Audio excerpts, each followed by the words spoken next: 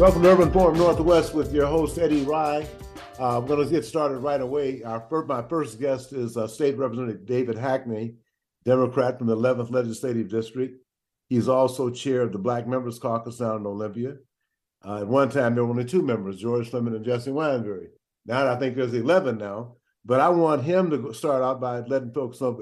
Most people know who David Hackney is anyway, but I'll let him go ahead and take a minute or so and refresh your memories, and then I'll talk about the last legislative session, some of his accomplishments and some of his desires that didn't come to fruition. So go right ahead, Representative David Hackney. Thank you very much for being here.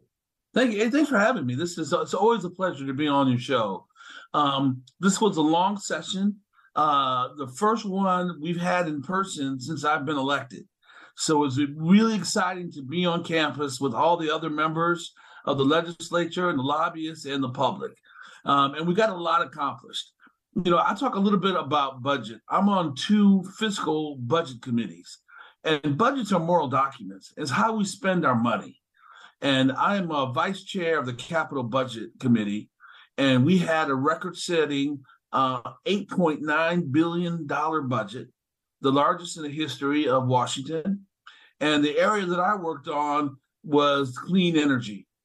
And we had an auction of carbon credits early this year that brought in a lot of revenue, and that allowed us to spend $500 million to decarbonize our economy, and also with the requirement that 40% of those funds be spent on frontline communities. Those are communities of color and lower income communities that are facing the worst aspects of climate change. And 10% of the money has to be spent on Native American tribes. So we have a grant program for low income people to move from natural gas and oil to electric heat pumps. As we transition away from natural gas and oil and gas, the last people to transition, right, the price goes up for natural gas. If you're the last person to transition to electricity, then you're going to pay the most. So we have a grant program to help the people that usually transition last transition first. We also have a program, we call it Hard to Decarbonize, where aviation, maritime, and industry, where we are spending money because a lot of that is located in South King County, where all the people of color live. So, and that's where the worst air quality in the state. So we are investing in clean energy technologies, zero emission. The University of Washington has reported that South King County adults have a shorter lifespan. They've also identified that young adolescents in South King County have much higher instances of respiratory disease. They're scientists, so they won't say what causes it, but they will say it's a very high correlation. But we know the airports, the industry, the ports, all in South King County, that's where all the bad air is, and pollution is a serious problem. I'm also a former federal prosecutor. So not only would I want to make sure that we have clean air, I was really focused on public safety. And this is an area that was very controversial, and a lot of people have very strong feelings about it. I do not feel that we address racism and police misconduct by limiting the jurisdiction and duties of the police. I did not agree with the traffic stop bill. I did not agree with a bill that prohibited police from giving jaywalking tickets. We have a surge of crime going on in South King County, both property and violent crime. Also, we have some of the highest pedestrian fatalities we've ever had. And the statistics will tell you that disproportionately, the people that are being killed in pedestrian fatalities and the victims of crime are people of color. We need to hold police accountable. We need to make sure they're doing things right, but we do need police, and we need them to do their jobs. And that created a lot of animosity in the Legislative Black Caucus as well as the Democratic Caucus. But I told people who I was when I came here. My North Star is the people in my community. And the people in my community are telling me they don't want less police. They're telling me they need that law enforcement, jaywalking, people disrupting traffic and getting killed, and also with police pursuits. The police need the ability to pursue individuals who they suspect of committing crimes. I would love a situation where we get past the police, where we have community courts, or we have better education and systems. I would love it. We're not there yet. I just have one quick question on that whole issue. Yes, sir. I'm a little concerned about the fact that minor, like a broken tail light or outdated license plate, oftentimes leads into something catastrophic for African Americans. So I'm trying to say, what can we do to ensure that if a police officer sees someone doing the wrong thing and it's not a major infraction, and they have their license plate? It's like the situation that happened in Atlanta, Georgia. The guy at Wendy's, his car was there. They knew where he lived, but yet he ended up dead.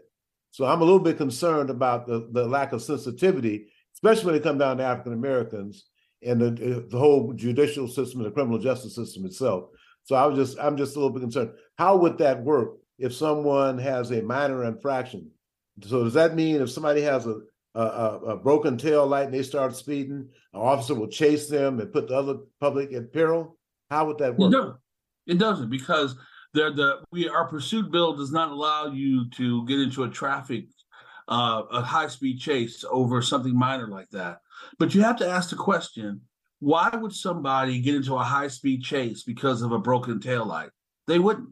The people that are getting in high-speed chases because of a broken taillight is because there's guns or drugs in the car, or somebody kidnapped in there. So what I will tell you, if anybody, now I granted, anybody with common sense, if it's a broken taillight, we get the idea that the police are like the East German secret police. They're just dragging black people out of cars and shooting and killing them. There are definitely rogue police officers. There's rogue doctors. There's rogue radio hosts.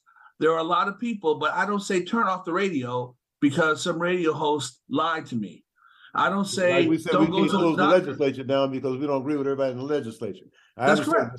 So, but if you look at history, though, you'll see where there was in South Carolina several years ago, the guy had a traffic stop. He started running, and he was shot in the back. He had no guns or anything, and then he also dropped his can of mace by him, but everything was on camera. So that's all I'm saying. There are exceptions to that. I'm glad to hear that people will not die for having and when they do, that's murder. And and police shouldn't murder people, and murderers shouldn't murder people. And I will hold them accountable to the highest sense of the law. But we are not going to achieve equality by telling the police to sit back and watch things happen. So in general, this idea that if you have I've had a broken taillight, I've had my tabs, haven't been as diligent as I should have been. I've been on ride-alongs. They don't have time for that.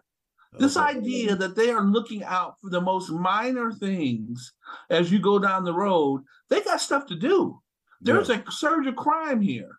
But I will also tell you, when you start putting these artificial limits on them, it's really hard for us to make the criteria.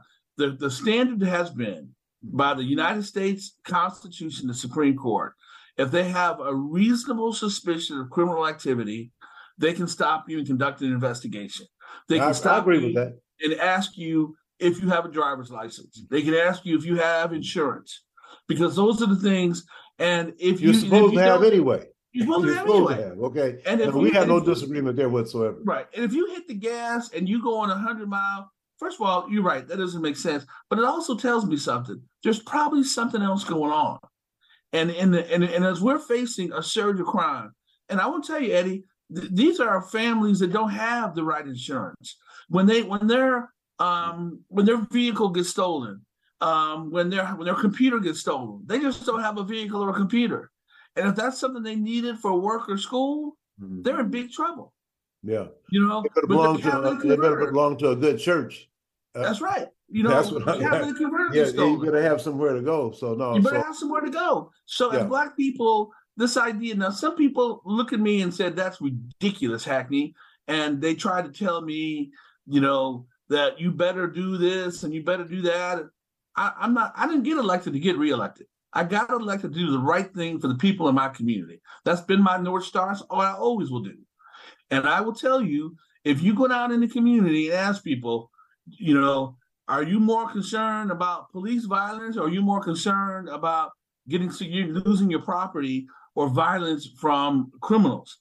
I think most people will tell you it's getting something stolen and violence from criminals. Yeah. And who addresses that? Mhm. The police. And guess what? When you limit the police, it's not as if people stop acting bad. What you get, though, is vigilante groups like we had in Florida, right? Neighborhood groups. People will not stand by and watch their property get destroyed and their family harmed. There will be private some security. January 6th, though, didn't we?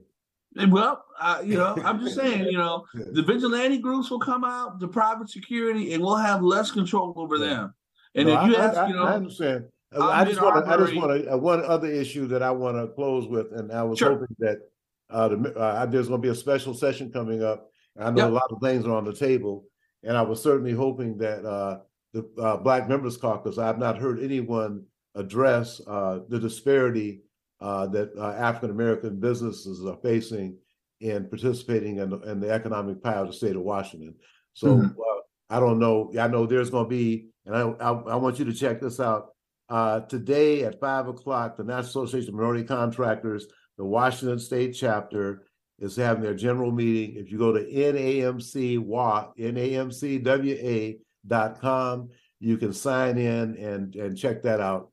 I told our president, Bob Armstead, that I would invite you this afternoon to come and check it out, so you can actually hear what we've had a regional contractors forum. You guys were in session, getting prepared to deal with the $1.75 trillion that's coming down. I understand President Biden has put in a 15% goal for minority firms across the country, which is very good news to have him stand up like that. So we're just hoping that trickle down, not trickle on again, but trickle down to some of our firms. So I do have another engagement this evening at 5, but I will tell you what I will promise you is I have been to the National Association of Minority Contractors. In fact, you were there. We went to the gala dinner together at a hotel down by the airport when the gentleman from Cincinnati who owned the buildings was speaking. I don't know if you recall that. Yeah. You were there. But so I've been there. I know who those gentlemen are and those folks are, ladies and gentlemen. And what I promise you is I will reach out to them. And one of the things I'm going to be doing this summer is working with the Legislative Black Caucus and figuring out how we can be more transparent and more in contact. I didn't get elected until the session started. And when the session starts, it's really hard to develop new processes because we are under the gun getting our bills. Now, during this intersession, I'm going to be working with members, and we're going to come up with a way, just like the labor community has a working families caucus that meets with legislators once a week. I'm going to try to find a venue or a process where the Black community can meet with us and they have a real chance to ask us what the hell we're doing. Why haven't we done something on this? Where are we on that? I feel because the Black vote is so dispersed, there's no one district where the Black people control here in Washington.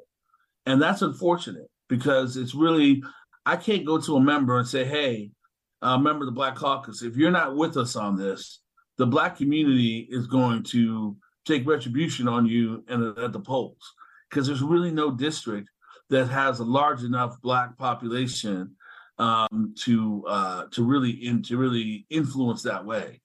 Well, I don't know when you got to the Seattle area, but we did have a part of the town, very valuable part, called the Central District.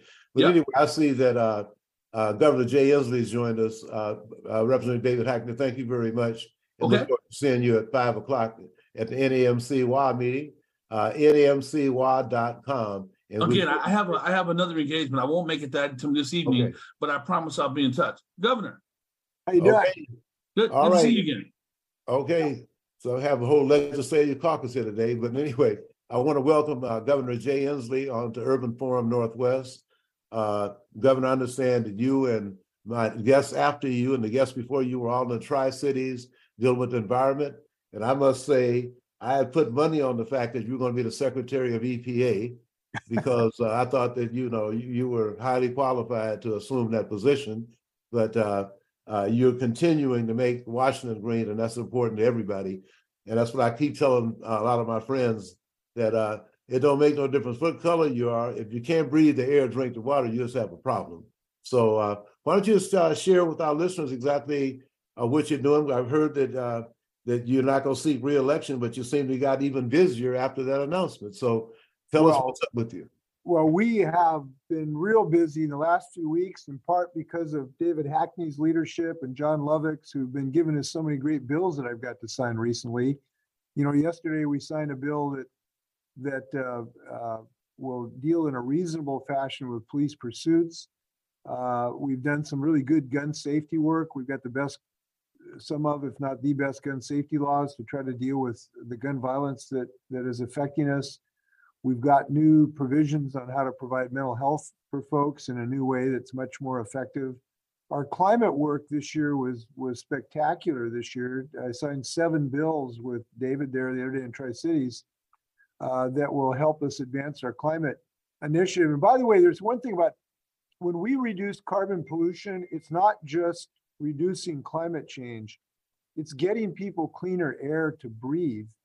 Because when you reduce carbon pollution, you're reducing all the toxic material and the particulates that go along with carbon dioxide. And this is really unfair to people of color, because people of color frequently are living, next to freeways and next to polluting industries. And so the asthma rates of our people who live in those areas is much higher than the rest of the community. And those are frequently communities of color and kids of color. So this has what I call the first order of magnitude effect, that when you move off of diesel smoke and coal, not only does it save the planet from heating up, it also gets this junk out of kids' lungs that are causing this epidemic of asthma right now. So the work that we've done together has been really, really important. And I'm pleased that the legislature joined me. They've come up with $1 billion of housing funds. This homelessness crisis we have is bedeviling us. We know we got to build more housing fundamentally. We don't have enough housing in our state. So the legislature significantly improved the investment in housing to actually build housing for people, as well as all the drug treatment that people need and the behavioral health help they need. They did that too. So we have been busy, and I thank the legislatures for giving me a lot of good bills to sign this year. Well, I recently saw something where Michael Fong has been appointed to be the Director of Commerce. And we had him on the program with the National Association of Minority Contractors a couple of months ago as a regional administrator for the Small Business Administration. Yeah, well, I guess he wants to stay closer to home, huh? He's graduated. He's gone to the best Washington, not the fake one. He was working for Washington, D.C. He's working for the real Washington now, which is Washington State. I'm really excited about him coming on. I thought Lisa Brown did a great job on increasing our housing funding in an effective way, and it has been effective. Our right-of-ways initiative has moved over 500 people into housing now just in the last several months. But Michael's leadership, I'm really excited to work with him. I think he's a perfect guy for the job. Tell me, listeners, in terms of, you said you signed a stack of bills. Why don't you just share some of those ones that made it through the House and the Senate to your desk? Could you just share some information on those? Of some of our bills, you mean? Yes. Oh, well, listen, I'm signing like 400 bills, so don't get me started. Okay. Well, let's just start with the gun safety bills. We didn't pass just one or two. We passed 3 bills this year that are going to have 3 different approaches to gun violence. One will ban assault weapons. And I've said, and I really believe, that AR-15 should not be idolized. They need to be prohibited. So I feel passionately about this because I helped pass this when I was in Congress in 1994, lost my seat in part because of that. And now to come back and actually put it in the laws is gratifying to me. But another bill is really important that will create a safety training requirement and a 10-day waiting period before you buy a gun. That's really important and is shown to be really effective at reducing gun violence. And by the way, when I say gun violence, it's suicides as well, because over half of the deaths are due to suicide. And that 10-day waiting period is helpful to keep someone who's in a fit of depression from going out and buying a gun right away. And then we have a bill that will make manufacturers more responsible when they act inappropriately. Then we have a suite of bills that will improve how we provide mental health. We've got so many people in our state that have untreated mental health crises. And we have several bills that will reform how we provide mental health and also provide almost $1 billion to enhance our capacity for mental health. We just don't have enough beds for people in the state. And this goes way back to, the Reagan days when they shut down the institutions, and we just need to keep building our capacity for people. And we're doing this in a way that's more effective. Instead of having big hospitals and everybody has to go to one hospital, we're having more community-based centers. So you can get your son or daughter who's having a problem into help right away. By the way, kudos to Dow Constantine and the leaders in King County who passed this crisis center initiative the other day, and the voters who voted for it, of a new way to deliver mental health treatment. So, and then we have those 7 bills on climate that are really important because we've passed some really good bills to make sure Washingtonians have 100% clean energy on their grid. We have a cap and invest bill that have created over $1 billion available to help consumers get access to heat pumps and better heating and cooling for their homes. We have the nation's very first law that will make sure that you don't have to connect to natural gas. You can get a heat pump now. That starts in 2023. We're the first state in the country. So we've done all these good things. But yesterday I signed a bunch of bills to make sure we get those things done, because they were bills that will allow us now to site solar farms, to site wind turbines, to build transmission lines. We have to double the number of transmission capacity we have in the next decade to meet our goals. So these bills we signed yesterday are very, very thoughtful. And again, leading the nation. Like, we've led the nation in so many ways in our state. In fact, it was really funny. David heard this story yesterday, but as I was driving to this event that was at this solar farm in Tri-Cities, a governor from an eastern state called me and said, "Hey, can you help me design our clean energy suite of laws?" And I go, "Funny you should call me, because I'm going to sign these 7 bills right now." And I was telling him about them. And he said, "Well, those sound like good ideas." And so we're leading the country when it comes to this, and we gotta hurry up and do this. Now, you call a special section for May 16th. Can you elaborate on some of the issues that will be discussed and some of the accomplishments you want to see to come out of the special session? Well, the thing that really caused us to do this is we need a solution to the Blake decision. The Blake decision, as you know, throughout all of our drug possession laws, the legislature put in place a temporary bill for a year, and now that expires. So we need to have something to replace it. And we couldn't get the votes for a replacement during the regular session. So we need a special session to design a bill that will solve that problem. I'm reasonably hopeful the legislature is going to succeed at this. And basically, I think there's a broad belief in the state and in the legislature that we need 2 things. One, we need more drug treatment for people who are living in such darkness. We have to provide them a meaningful mechanism to get that treatment. That's the ultimate solution to problems.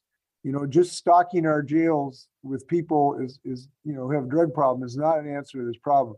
But I also believe we need some kind of lever for the folks who won't go into drug treatment, of potential sanctions if they don't. And so designing a program that if a law enforcement comes in contact with a person, we get them into treatment, we offer them treatment, we have a diversion program from our criminal justice system. They get in there, hopefully they come out much better. But if there's an abject refusal, sometimes you need a little help for people to make the right decision. And so designing a law that will do both those things is what we're trying to do. I'm hopeful that we have a bipartisan bill to get that job done. And I hope we'll be successful. Now, what other issues will you take up on the special session? Is that the sole issue, or is there other issues to be taken? Well, by law, the legislature can do anything in a special session just like they can in a regular session. So I can't limit them for what they do. At the moment, it's the thing we will focus on. There's more to do that, we didn't get our transit-oriented development bill through this year that I hope to get through that will allow us to build more housing next to transit stops so that we can have more housing close to where people live, and particularly in the urban core. We didn't get that bill through. We got a middle housing bill through, which is really good. But that's a bill I'd like to see advance. If the legislature decided they get that done in a reasonable period of time, I'll be all for that. I wouldn't predict that's going to happen, though. It's not something I'm really going to argue for at the moment. We want them to come in, solve the Blake problem, and move forward. There's some transportation difficulties. I have to tell you this: our transportation bill does not provide adequate maintenance and preservation for our roads and bridges. You saw this West Seattle Bridge, a 6-foot hole fell out of the off ramp the other day. You heard of potholes? That's a car hole. It's a car hole, exactly. Yeah, that's what that is. We don't want to have to put bungee cords on our cars to get over our bridges. So there's some problems in the transportation budget. We're examining those right now. Can those get fixed? Possibly. But we're going to focus on this Blake decision. Well, there's one elected official in King County that really wants everybody to do something about the environment. And I'm talking about Seattle Port Commissioner Hamdi Mohammed. She's one of the three amigos. The three of you were all over doing the right thing on the environment in the Tri-Cities yesterday, and we really thank you for that.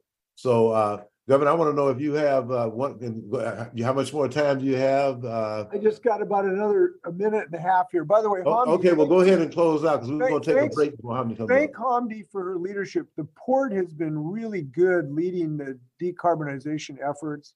We're trying to get the drayage trucks to be off of diesel, and the port's really looking for options on this. They're looking for ways so that ships don't have to be keeping their diesels going while they're tied up in our harbors. And they're electrifying some of their equipment at the port. So the port's really an important player in this, and Hamdi's been a great leader on this. So I really appreciate her leadership. So Eddie, I appreciate a chance to say hello. I feel good about our state. We're heading in the right direction. U.S. News and World Report just listed us as the second best place to live in the United States. Now, of course, we're mad about that because we want to be number one. Number one, right. I don't know how Utah came out ahead of us, but we have so many positive things going on in our state. And I think we're on the upward curve in our state. We want to increase our ability to get people housed. We want to reduce crime. We've had some encouraging numbers in the last few months about that.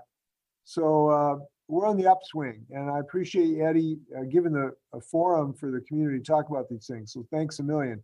With that, I'm going to sign off. I got to go sign about 45 more good bills that David sent me. So, okay, I just want to let you know there was a guy by the name of Frank Inslee who was my physical ed teacher at Dartmouth. Oh, no. Well, no wonder you look so healthy. I wonder how you look so healthy. My dad probably made you do 25 push-ups every morning. You're probably still doing that. Yeah, no, I still couldn't do it today. my dad, I'm very proud of my dad. Yep. Tomorrow, Bruce Harrell is going to get to celebrate with the Garfield boys and girls state championship basketball teams. And Bruce is going to thank him on behalf of my dad, because my dad was the assistant coach at Garfield in the 1955 state championship team. That's right. And I can't go because I've got to go meet Al Gore tomorrow and talk some stuff with him. Well, that's great. So I'm going to miss the Bulldogs tomorrow. So if you go, have a good time. All right. Thank you very much. We appreciate it. We'll see you guys. Okay.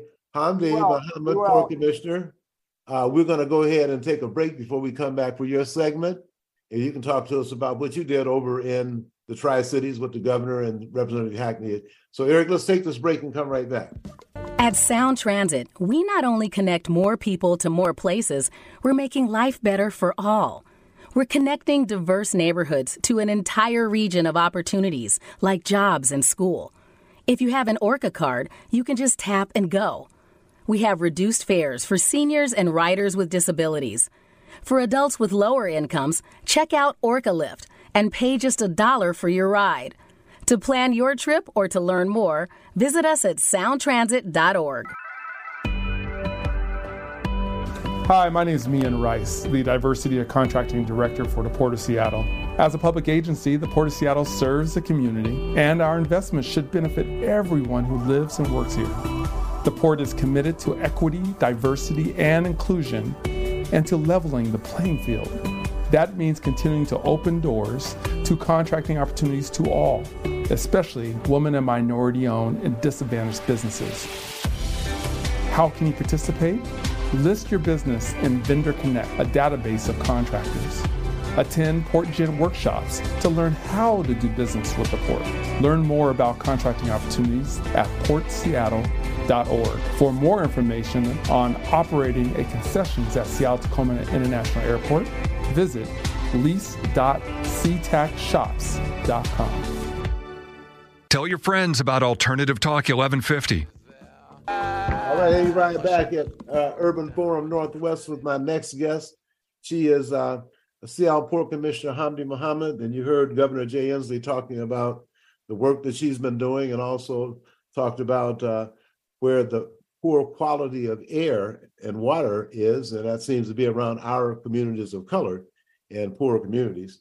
So, Port Commissioner Hamdi Mohammed, why don't you go ahead and take off and let us know, give our listeners a little overview of what you've been doing with the Port of Seattle, and then we'll talk about what happened down in Tri-Cities. Great. Well, first of all, Mr. Eddie Rye, thank you so much for having me. It is always an honor to be on air with you and your audience, and so super happy to be here. I feel like I've been following the governor around for the last few days. I was just at the Washington Capitol. He was signing a bill today as well that I was in support of.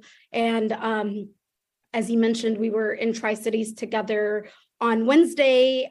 Each year, the Port works with our elected leaders, the governor, to advance our shared priorities. And this year in Olympia, we advocated strongly as a Port for sustainable aviation fuels incentive, quiet sound funding and efforts, and many other efforts. And it was such a great session.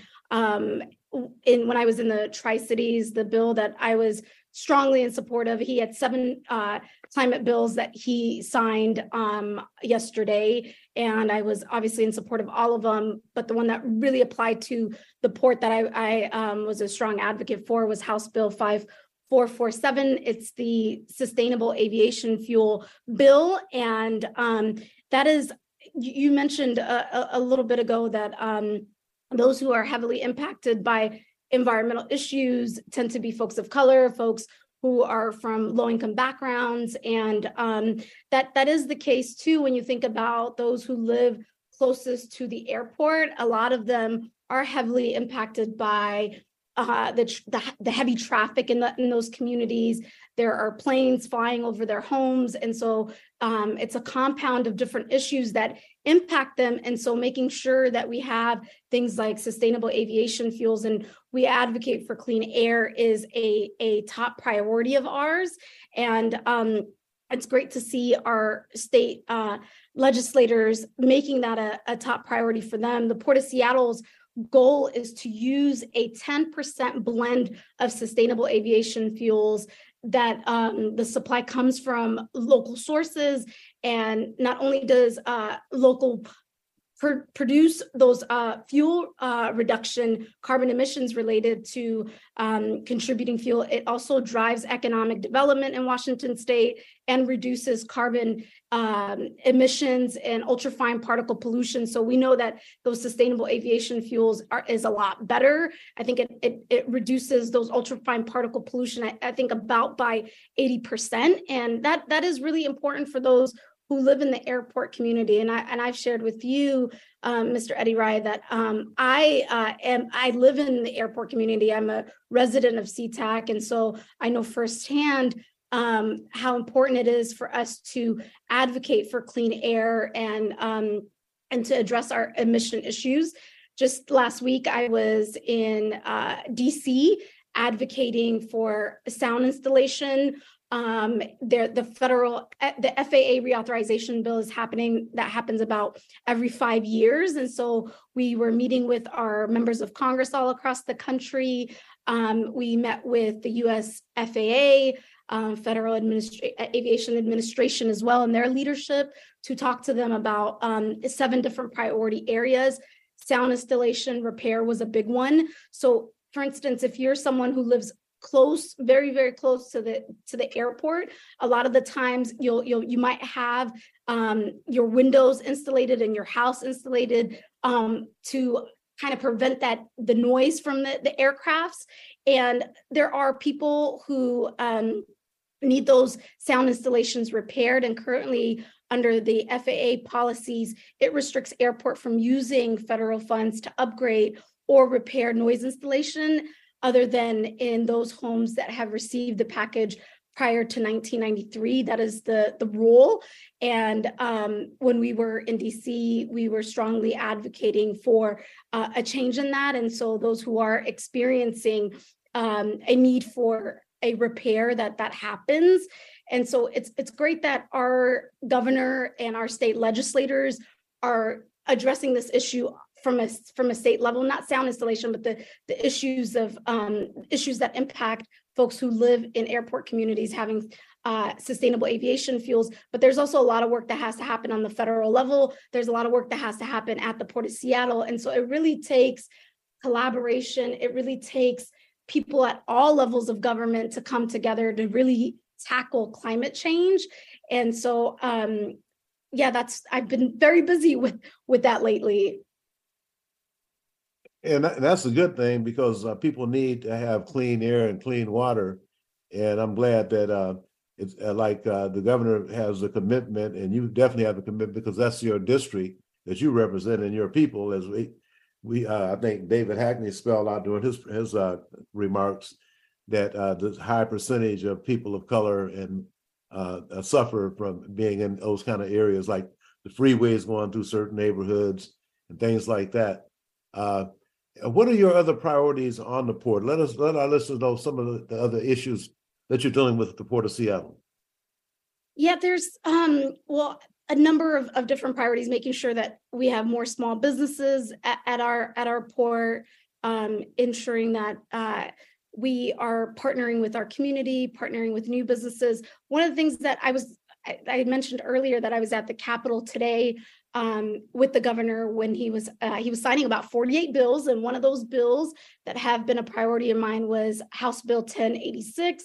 It's a 2-to-1 match bill, and that was a bill that I've testified on numerous times, and made a lot of phone calls to our state legislators around this. And basically, what that bill does, it allows us to partner better with nonprofit organization. It reduces the required nonprofit match for those who are seeking out port grants, and that directly supports our South King County funded programs and other community-based grants.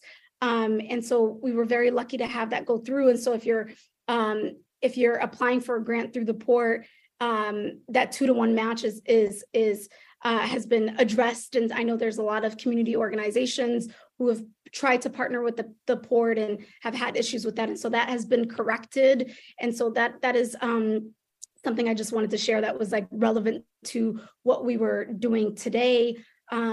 We talked about the sustainable aviation fuels.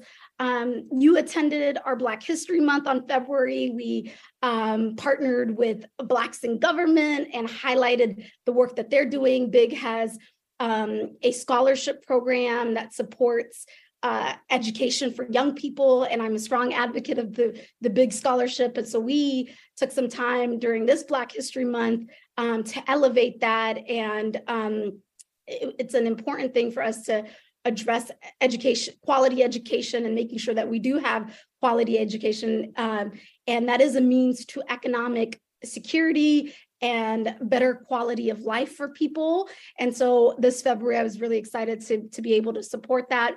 The other thing that I've been up to is in partnership with my colleague, Commissioner Cho, we've established the first ever ad hoc committee on small businesses to promote economic opportunities. It's the first one of the commission, and through this committee, we'll develop ways to make it easier for small businesses to work with the port. And the committee's mission is to promote economic opportunities, improve the quality of life in our region. And, for us, we recognize that small businesses are essential to achieving this goal, as they have added 2 out of 3 jobs to the economy in the past 25 years. That's huge. Small businesses are the backbone of our economy, and that has been a priority of mine. And we are excited to be able to use this committee as a pathway to get more wins for our small business community at large. The other thing that I did during this first quarter is we're exploring the feasibility of an international public market in South King County. I have been a strong advocate of economic development in South King County, and this feasibility study will look at the possibility of developing an international public market facility located in the area. And we just established a memorandum of understanding with King County to conduct that feasibility study for that project. And, really, when I think of South King County, I think about the port's largest asset, SeaTac Airport, the communities around it, work for the port, and a international public market would not only promote sustainability, but it would also support entrepreneurship, and also create jobs and wealth for our diverse communities. And so that is a study I'm really excited about, to look at what locations can we have. And if it happens, my vision for it is really, I want to see a Pike Place market. Okay. Further south. Commissioner Muhammad, we're out of time. You've been one of the busiest elected officials that I've talked to in a long time. So, and it's all for good. So I want to thank you, but we want to have you back on again so we can continue this conversation about what you're doing, because this is what get the public's, when they get this information, then they get ready to rise up, get involved, get engaged, and better their communities and better themselves. So thank you very much for your time today. You are one busy person, and we appreciate you. Thank you, Mr. Eddie Ryan. Thank you to the listeners. All right, now.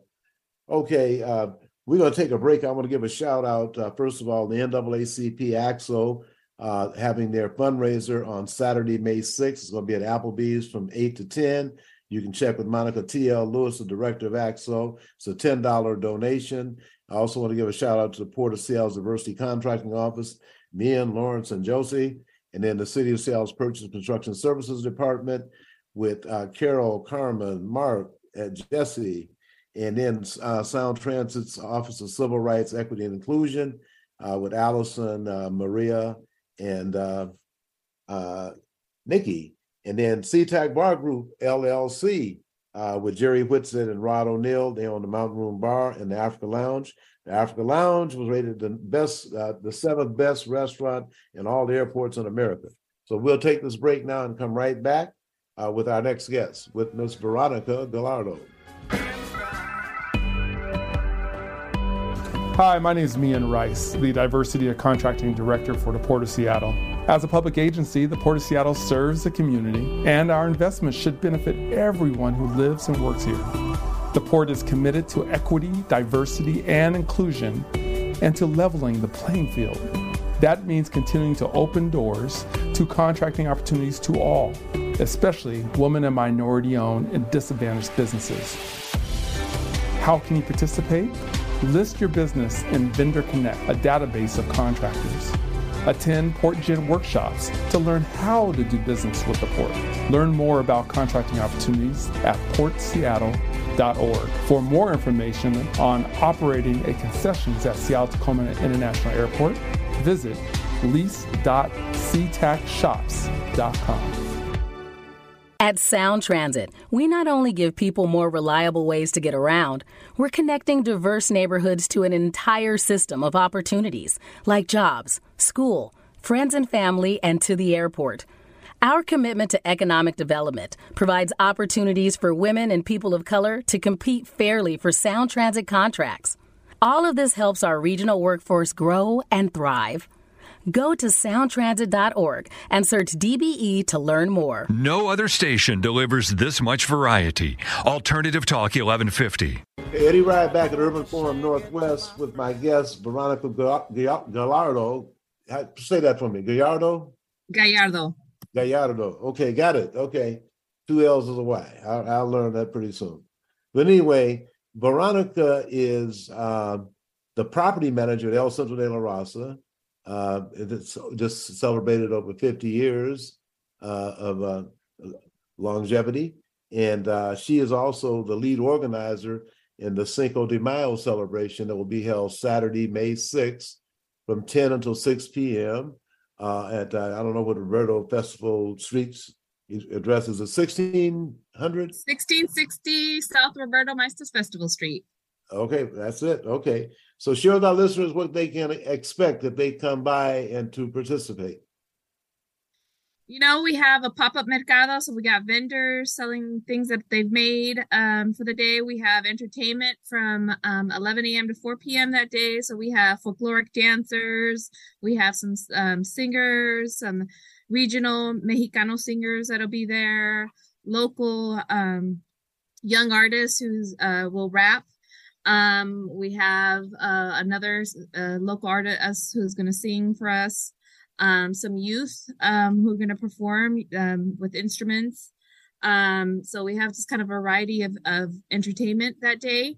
And just in general, it's our for our event, we just have children's activities, a bouncy house, depending on the weather, and just a fun day planned. Muted myself. Is it planned for outdoors or is it indoor activity? It's all outdoors. Okay. But if it rains, we can go inside, right? If it rains, we have our Centilla Cultural Center that is open. We'll have some vendors in there. UW is coming to give out some vaccines if anybody's still interested in boosters. So they have the ability to come and sit inside, walk around outside. So, I mean, the plaza is really big, and we'll have a big tent for people to sit under to watch the entertainment. Okay. And can you share some of the names of some of the participants who will be playing or speaking or who will be involved? We have Grupo Folclórico Tonantzin, Ciato Tonalí, which is our Aztec dancers. We have Joyas Mestizas, Victoria, let me see if I have the name correct, Fragoso, who's a singer, Ramiro Cruz, who's a singer, Rebeldes, who are a Chilean folklore dance group. And I don't know if the community knows that the Chilean community has a big part on the founding of El Centro de la Raza. So they've always been participating in our events. We have Alisa Fernandez is a local rapper.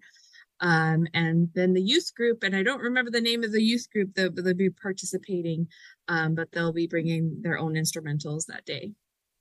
And Jose Marti, which is our daycare, the children of Jose Marti will be participating in a fashion show and showing off the world their fashion.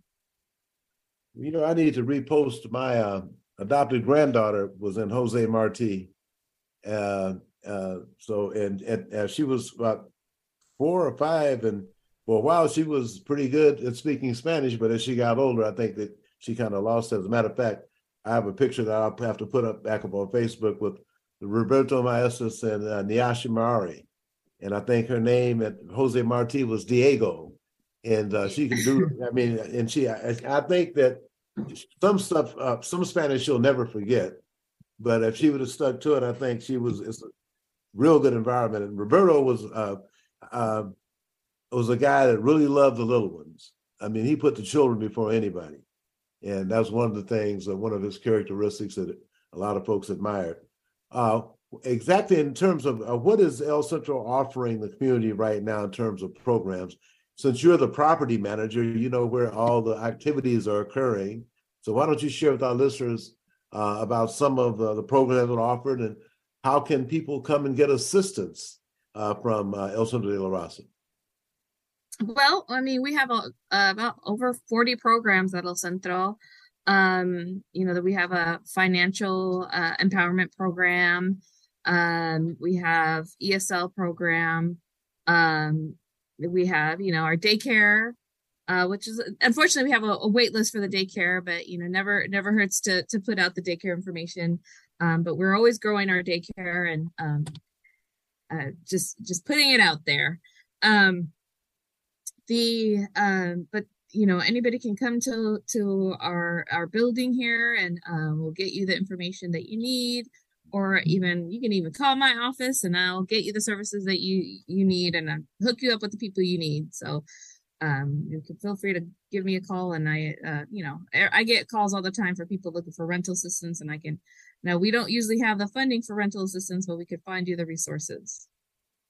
And I know at one time, the late Sam Martinez had a travel agency in the building. Is that still there? Rosa Maria still has her a travel agency here. Mm-hmm. And do you guys do a food bank? Or I know there was one time there was matter of fact, when Miguel Maestas arranged for us to have Mexican food at a Martin Luther King event, I know we got it from someone that was downstairs in the cafeteria area. Mm-hmm. So is that still viable? Are they still doing business there? Yeah, so we have our senior meals every day, Monday through Friday. We got our food bank Thursdays and Fridays. We have our business opportunity center and micro businesses in our plaza. So we have a pizza vendor, ceviches. We have a tostadas tacos vendor. So we have food out here in our plaza, and so people can come out here and eat, or if you want to start your own business or need help just filling out paperwork or understanding how to do all that paperwork, that's what our business opportunity center is for. And then El Centro has a significant number of housing. Is all the available housing occupied, or are there any opportunities to have housing close to the light rail station? Currently, the Plaza Roberto Maestas is, from my understanding, is full. But if you want to get on the wait list or the interest list for Columbia City, you can send me an email and we can get you the contact information to be on that the interest list. How many units of housing does El Centro currently have now? Plaza Roberto Maestas is 112 units of apartments. Then we have El Patio, which is about 23 units. Where is that located? El Patio is only a couple blocks away from us, and it's one of the original apartments that we have. I think they purchased it in the 80s. It's one of the kind of like the first kind of dabble into affordable housing that El Centro got into. I don't remember what year they purchased, like 1989, I believe. Then there was two smaller houses of affordable it used to be transitional houses. Now it's like affordable housing that we rent out. We're building a new building in Columbia City. I don't know off the top of my head how many rooms that's going to be, but that's 86 apartments. We'll get that on your next interview. 86. I heard it in the background. Yeah. So, well, that's outstanding. So once again, Saturday, May 6th, from 10 a.m. to 6 p.m., the El Centro de la Raza's Cinco de Mayo celebration will be going on. And Veronica Gallardo is the lead organizer for the event. And it's going to be a fun day, and hopefully we don't get any rain. And rain or shine, that's how we go in Seattle. We just got to do what we got to do and just, enjoy what we got. I hear you. Well, I want to thank you, Veronica, very much. And I have a history with El Centro de la Raza myself, so it's near and dear to my heart. I'm glad to see that you guys are doing well. And good luck on Saturday, and I will hope to talk to you again soon. Thank you. Have a great day. Okay, thank you very much, Monica. Bye. Okay, once again, I remind you that the NAACP AXO fundraiser is Saturday, May 6th at Applebee's on South Grady Way in Renton. And also pick up a copy of the Seattle Medium for this week. There's a big article about a guest editorial by Ollie Garrett, who is a Liquor and Cannabis Board member. And there's also another article about Larry Wilmore, Fathers and Sons Together. And I want to thank the Port of Seattle's Diversity Contracting Office, the City of Seattle's Purchasing and Construction Services Department, Sound Transit's Office of Civil Rights, Equity, and Inclusion, SeaTac Bar Group LLC, the Mountain Room Bar. They have the African Lounge, and which is rated the best restaurant in all the airports in the country. And that's Jerry Whitsitt and Rod O'Neill. This has been Eddie Ryan. Talk to you again next week. Thank you, Eric.